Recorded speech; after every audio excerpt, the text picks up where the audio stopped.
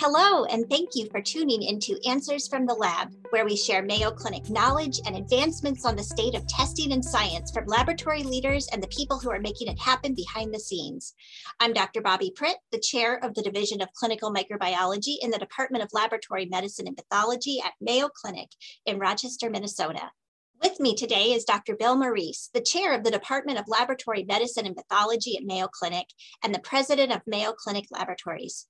This is our weekly discussion with Dr. Morice, in which we learn about updates in the field of laboratory medicine and pathology.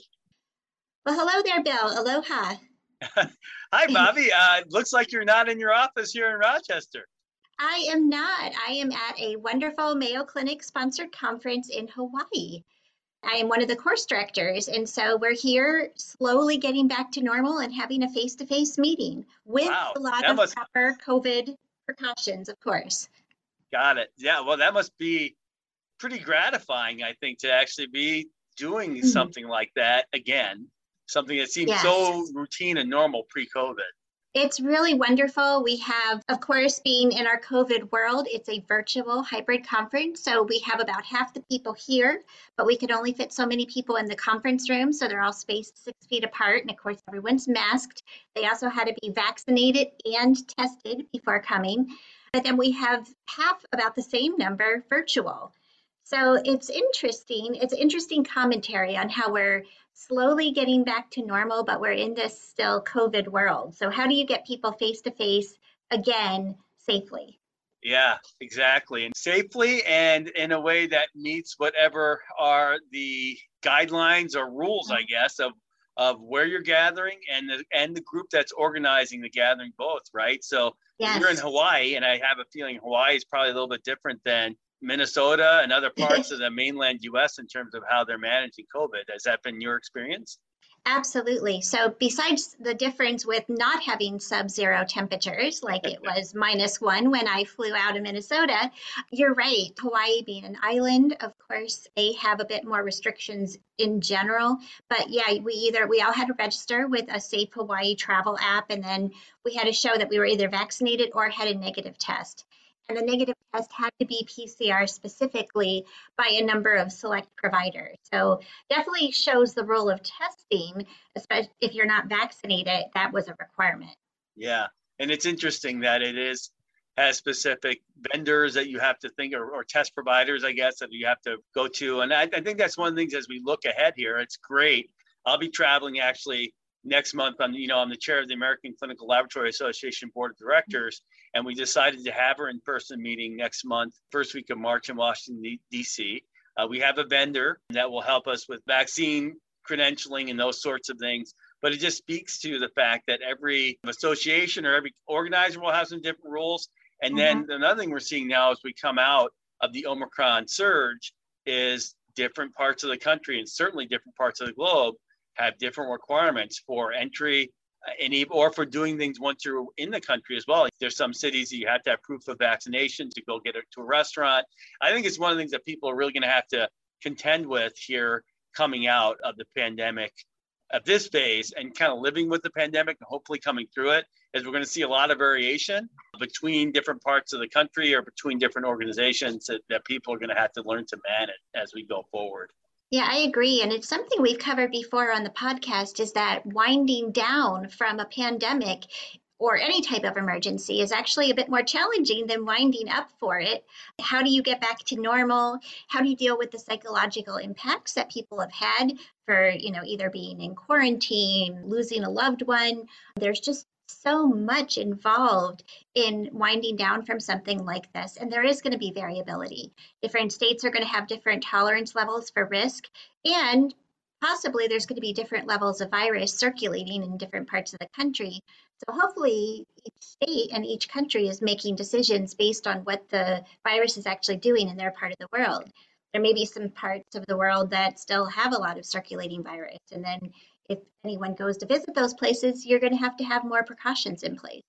Yeah, there's 3 variables, right? There's the virus itself and what it's doing.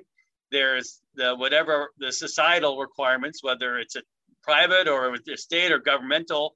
And then there's individual experience. You mentioned that you were having a hybrid meeting. I think we're going to have to really be sensitive to the fact that different people will have had different experiences and have different comfort level here as we come through. And that's why, like the hybrid meeting that you're having, I mean, those are a lot of discussions, plus just physical restrictions, because again, if you need social distancing still, it really limits the capacity of a lot of the rooms that you would use for these. I do want to get back to you, because I know you're at this course, and it's one of the things that I've seen come up is that what does endemic phase mean? And I think going back to your point, endemic phase doesn't mean we get to stop thinking about it. We know there's other illnesses that you specialize in that when you travel, you have to be sensitive to, because you're going to a part of the world where they're endemic and you have to take special precautions. And it sounds like you're thinking this might be the same for COVID. I think that is going to be the case. I don't know if you would go to a travel clinic before traveling for COVID specifically, but there may be specific requirements based on where you're going, where you need to get a test, where you need to get a vaccine. There's lots of parts of the world where you have to get, for example, a yellow fever vaccine, and you should take malaria prophylaxis. So I think this is something we're going to have to consider, Bill, going forward in this endemic phase as it becomes endemic. Yep. And I think the other thing, you're right, and it's something we're just going to have to learn to live with as we go forward here. I think the other piece of it is, as we go forward, is that there certainly is the hope that Omicron is going to be the last variant that causes a pandemic surge across the globe. No way we can be certain. And, right. and the big question now is, with Omicron and the huge demand, we saw greater demand for testing with Omicron than we had in any other phase of the pandemic, which is it's a bit mind-boggling, and still a lot of need for hospitalization. Now, thankfully, not as much in terms of acute or intensive care, but still a lot of hospitalization. I think the other one thing debate going on now is how much do we need to leave in place, at least for 2022, to be prepared, because it was a lot for the labs. As you know, as the head of the micro division here in DLMP, we had to move staff back again into the testing labs after we had let people go. And this is really difficult for people. I think that's the other thing that's kind of going to be ongoing is how much leave of what's called so-called warm infrastructure, just things in place to help us manage a surge. And if we do, at a time when we're all really busy, who pays for that? Is it going to be the federal government? Or who's going to support that? So I think that's another thing we're going to see really hotly debated here over the next few months. Yeah, it's been interesting. Of course, the lab is always about preparedness and quality. That's what we live by. We also, though, tend to operate very lean. And so having instruments around that we aren't using, but that we might need to use in the future is not something we usually do. Having stockpiles of reagents, we've actually tried to get away from that and be very lean and just have what we need on hand. But with the supply chain issues, we've actually validated backups for our backups, so that we always have options in case we can't get one particular reagent.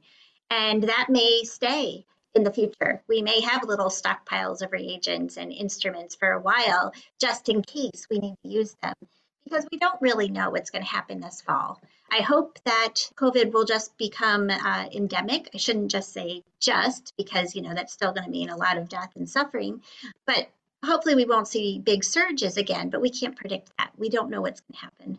Yeah, and that's something we really have to be prepared for. And really every lab that does COVID testing, of course, it's just a matter of scale. If you're in a community hospital and you have platforms that are doing COVID, you'll have to think about it there, I'm sure, because that's what we saw with this most recent surge with that. Yes, a lot more testing capacity in hospital labs than in March of 2020, that's for darn sure. But still in all, with the way this virus can spread, it can overwhelm quickly local resources. So this is something we're going to add another part of the solution that we're going to have to work on together to really get at the root cause of the problem. I will say, on a positive note, we've learned how flexible we can be when we need to be. We've pulled people from all over the laboratories for our COVID response, and people really chipped in. Now, of course, they're getting tired, and there's, things we need to talk about with that, but everyone wanted to step up. We had people volunteering from all over the labs to come to the COVID testing labs, and we've learned that we're not just siloed in our own divisions. People that are in different parts of the lab, transfusion medicine, chemistry, can come and become a microbiologist for a while, and we can train them and get them competent to perform COVID testing. So that was something that I think we really saw help break down some silos, actually. Yeah, we need to really take to heart, to your point. People continue to step up, even 2 years in.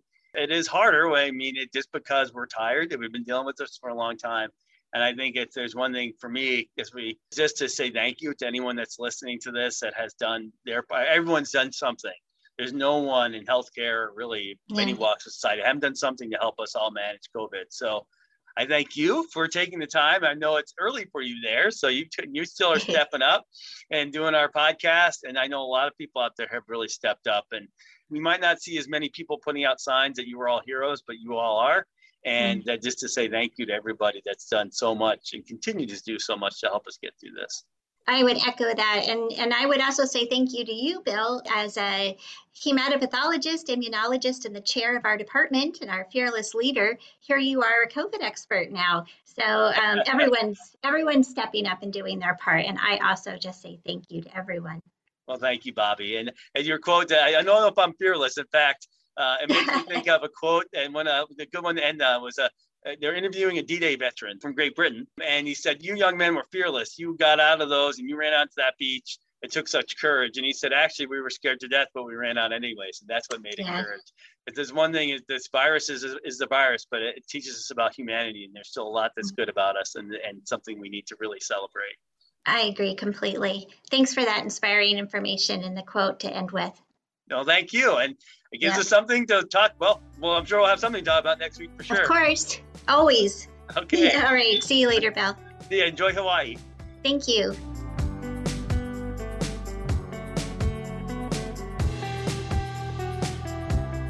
Thank you so much for tuning in to Answers from the Lab. Be sure to subscribe to this podcast and don't forget to tune in every Thursday and every other Tuesday.